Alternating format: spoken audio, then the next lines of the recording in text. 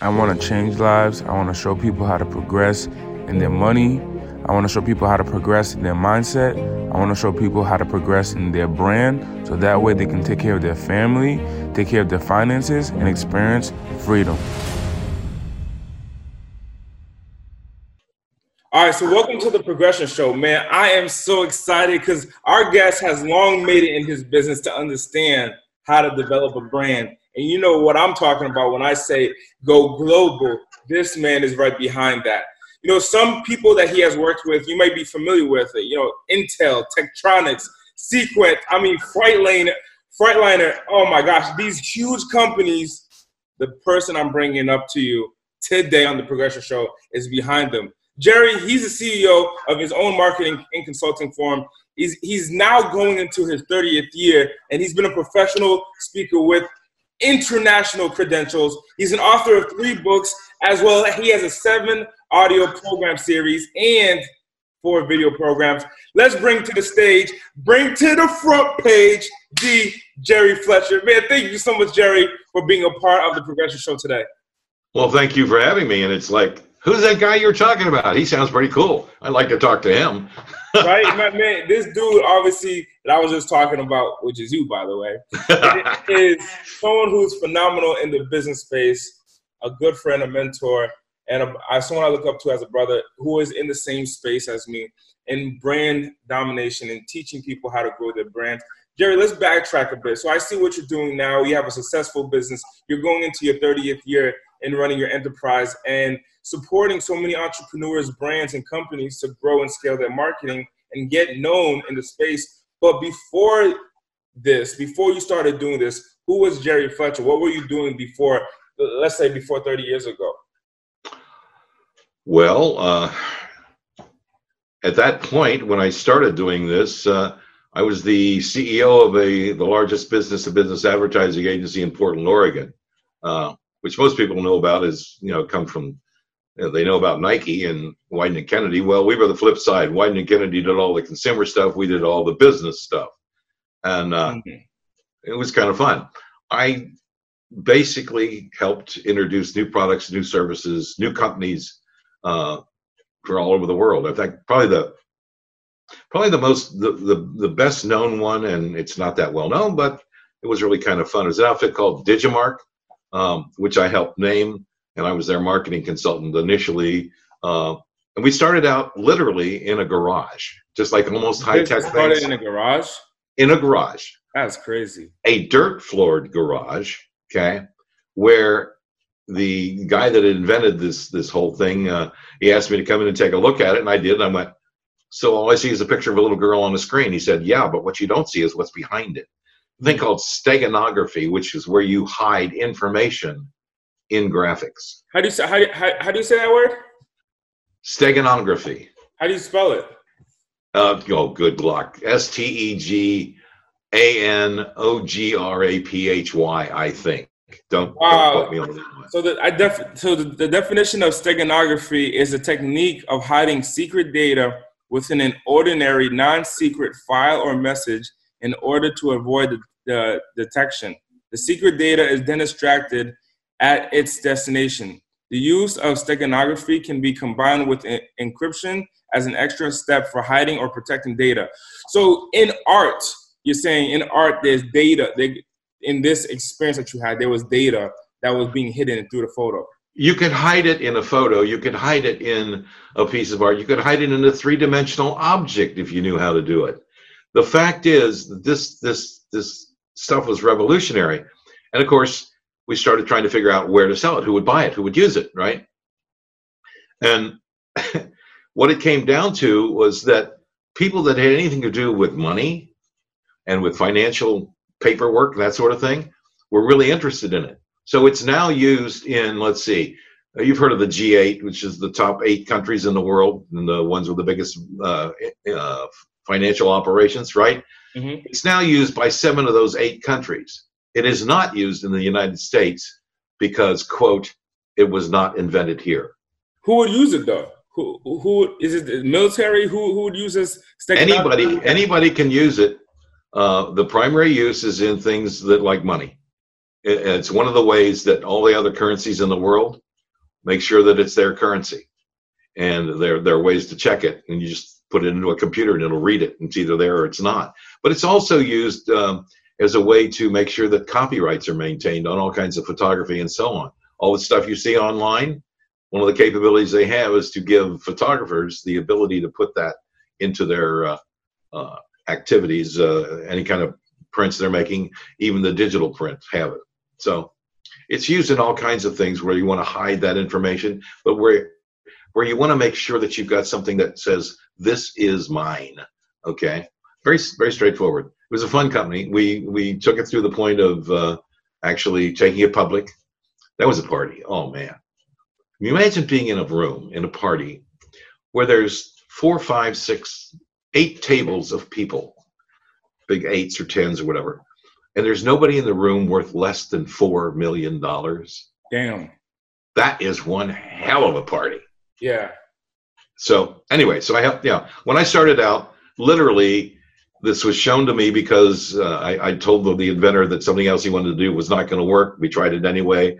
And he said, you're right, it didn't work. Let me show you something else. And when he showed it to me, I was going, oh my God. Oh my God. I went home, told my wife, I've just seen the next Xerox. And she went, what?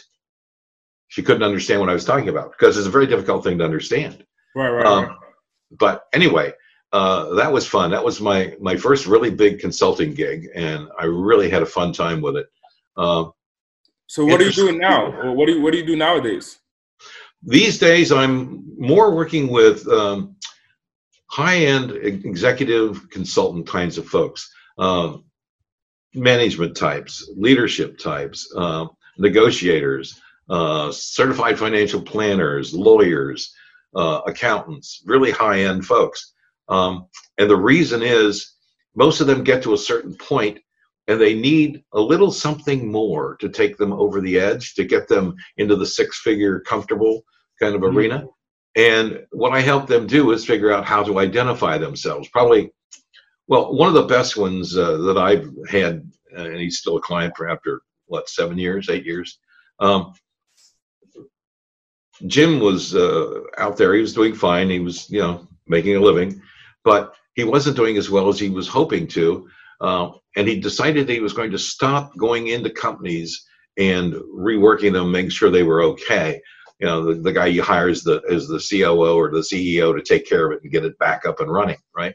He got tired of that. And he said, well, I'm going to start consulting. Well, we were having breakfast and I said, Jim, do you realize, of course, that you're going to have a full team? And he went, what do you mean?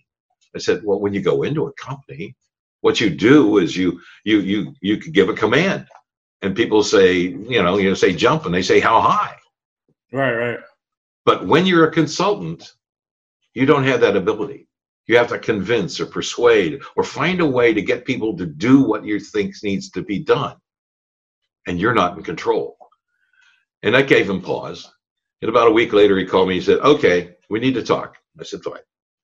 We agreed that I'd rework his website and I'd ask him some questions. And I started asking questions. And it's the same questions I always ask, which is my basic thing that I do, which is 30-second marketing. And the first question is, okay, so how do people identify you? He went, what do you mean? They just call me by my name. I said, well, yeah, but how do they know what you do? He said, well, and he kept stumbling around. I said, okay, have you got any testimonials? He said, yeah. I said, okay, let me look at the testimonials. So I look at a sheet of testimonials. And on one of those testimonials, it said, working with him was like driving through the fog. I went, isn't that interesting? And he said, what do you mean? I said, well, this guy's talking about how you helped him get to clarity. What if we just simply said that you're the defogger? And Jim looked at me and said, you're nuts. I went, no, I'm not. Let's try it. So we tried it. About a week later, my phone rings. He said, everybody understands it. Nobody forgets it. And you know what? My revenues are going up. I went, oh, okay. So he's been with me now for 8 years. I tend to do all kinds of good things for him, help him with all of his publications and all of his special activities. The thing you'll find interesting, Andy, is that one of the things I suggested to him early on is you need to start speaking in order to get more clients.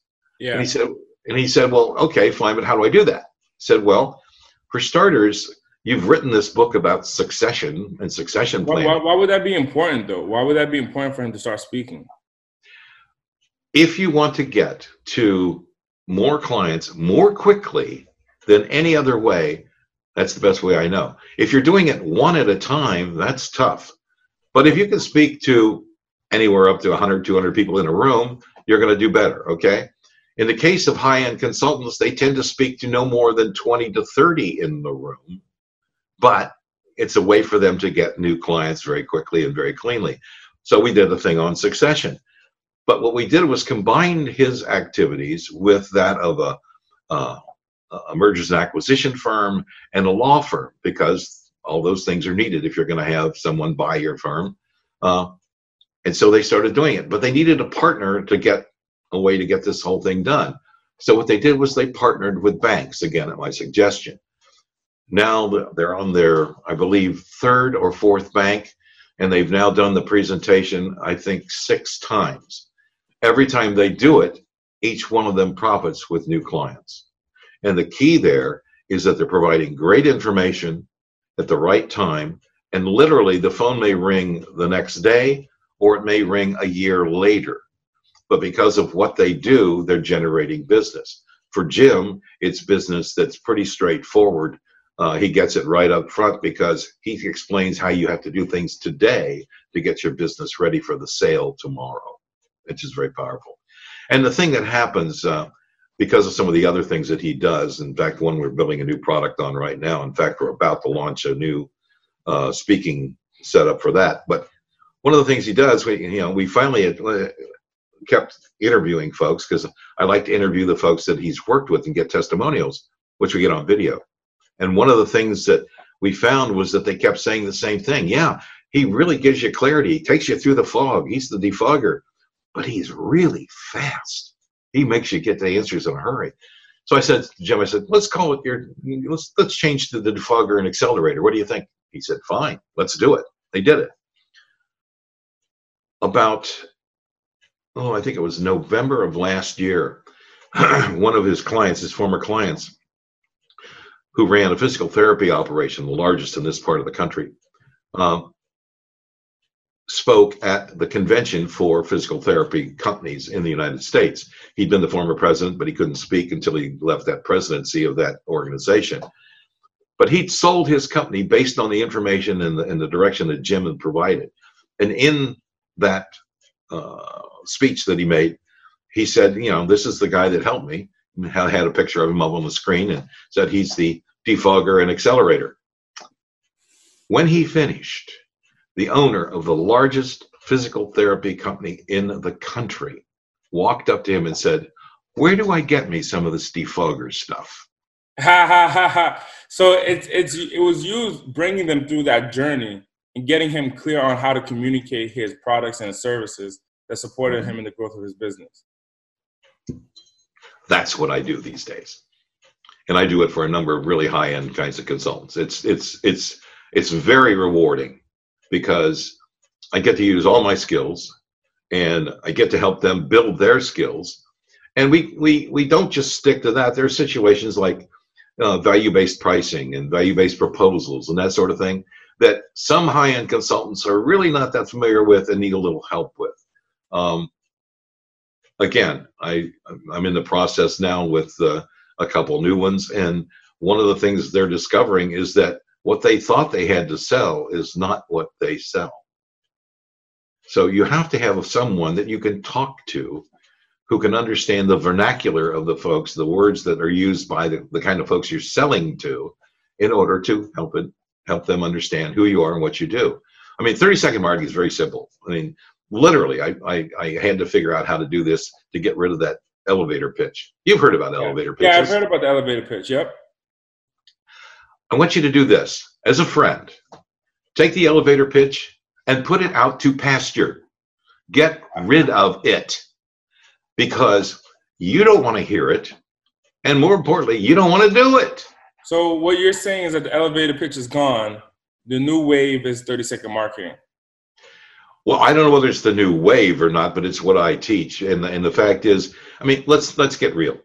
30-second marketing replaces the elevator pitch in a way, but it does it with a little bit of sense. For instance, you ever been somewhere and somebody comes up to you and they start telling you all about themselves and just on and on and on and on, and then they hand you a card or they hand you a brochure and they leave and you feel bloodied there in the water, right? Yeah, 100%. Okay, that's the elevator pitch. Wow. But, okay, now remember, you know this as well as I do. You've got 3 seconds to identify yourself. 3 seconds, whether it's online or in person or whatever. Okay, so if you've got that and somebody says to you, "What do you do?" you have to have an answer. Okay, and it has to be an answer that you can deliver in 3 seconds or less. Okay, and it has to be something that will get their attention. I call it a hook, a memorable hook. Okay, I'll give you an example. When my daughter was going to go to college and I had to have something to do, and I was a consultant. I said, "Well, what can I do?" "Well, I can do web pages." So I started saying in meetings and when I met people and so on, I build web pages that make rain. And people would kind of look at you like, "What?" That's a hook. Okay. Now you go from the hook to what I call the hold, to the pitch, and the close. Okay. The hold for that was, how since your niece or your nephew went off to college, you haven't been able to get somebody to do something for you to fix your website? You just can't get anybody's attention? And you go, yeah. Well, what we do is we build you a website that not only can you change every picture on, you can change every word on it, but we'll fix it so that you won't screw up the navigation. Would you be interested in finding out more about that? I put my daughter through college and grad school with that simple way of identifying what I did. I don't do that anymore. These days, instead of doing websites, I get asked to look at websites and say, "Okay, strategically, what should we do and how should we change it?" Which I do. Okay, because there's a big difference. But it always go ahead. So now, what's one of the biggest tips for, let's say, an entrepreneur that's year zero, not year zero, 1 through 6. Okay. One being that this 1 through 6, how many years they've been in business. What would be the biggest strategic factor that can change the way that people are doing business nowadays to grow a business? The biggest factor for those individuals in that 1 to 6 range, first thing is to find a way to identify yourself so that you are memorable. Okay. You can't go anywhere if you're not memorable. If people don't know who you are and what you do, you're not going anywhere. So number 1 is to be memorable. Yeah, number 1 is to be memorable. Second thing that I would advise, if they get started, they get off the ground and they're working, there's really 3 steps in where you want to be in terms of running any kind of entrepreneurial business. First, be memorable. Second, get to unforgettable. Okay. And third, try to become legendary. You're on your way to becoming legendary. Okay. Just because of what you're doing and how you're doing it. But let's talk about that first piece. Memorable is that memorable hook. What do you do? It's the answer to that question. You have to be able to do it and do it in their words and their terms, quickly and unforgettably. Okay. Just got to be memorable. Okay. That will help you if you understand how they're gated, what they're looking for, to get a little bit into trust, and you can get the brand. You can do all that in 30 seconds or less. Think about that. 30 seconds or less to get you to a brand. Okay. Now, from brand to unforgettable, whoa. First, they have to work with you. They have to be involved with you. They have to engage in some way.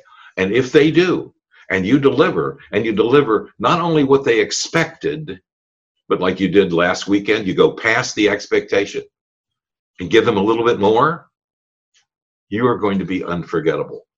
And when you're unforgettable, they're going to recommend you and refer you. Now, there's a difference between a referral and a recommendation. A referral is just, hey, here's a guy's name on email. You might want to talk to him. Okay. A recommendation is a little different. And what I try to teach people is this: if you're going to be recommended, the best way to do it is to do it over a meal.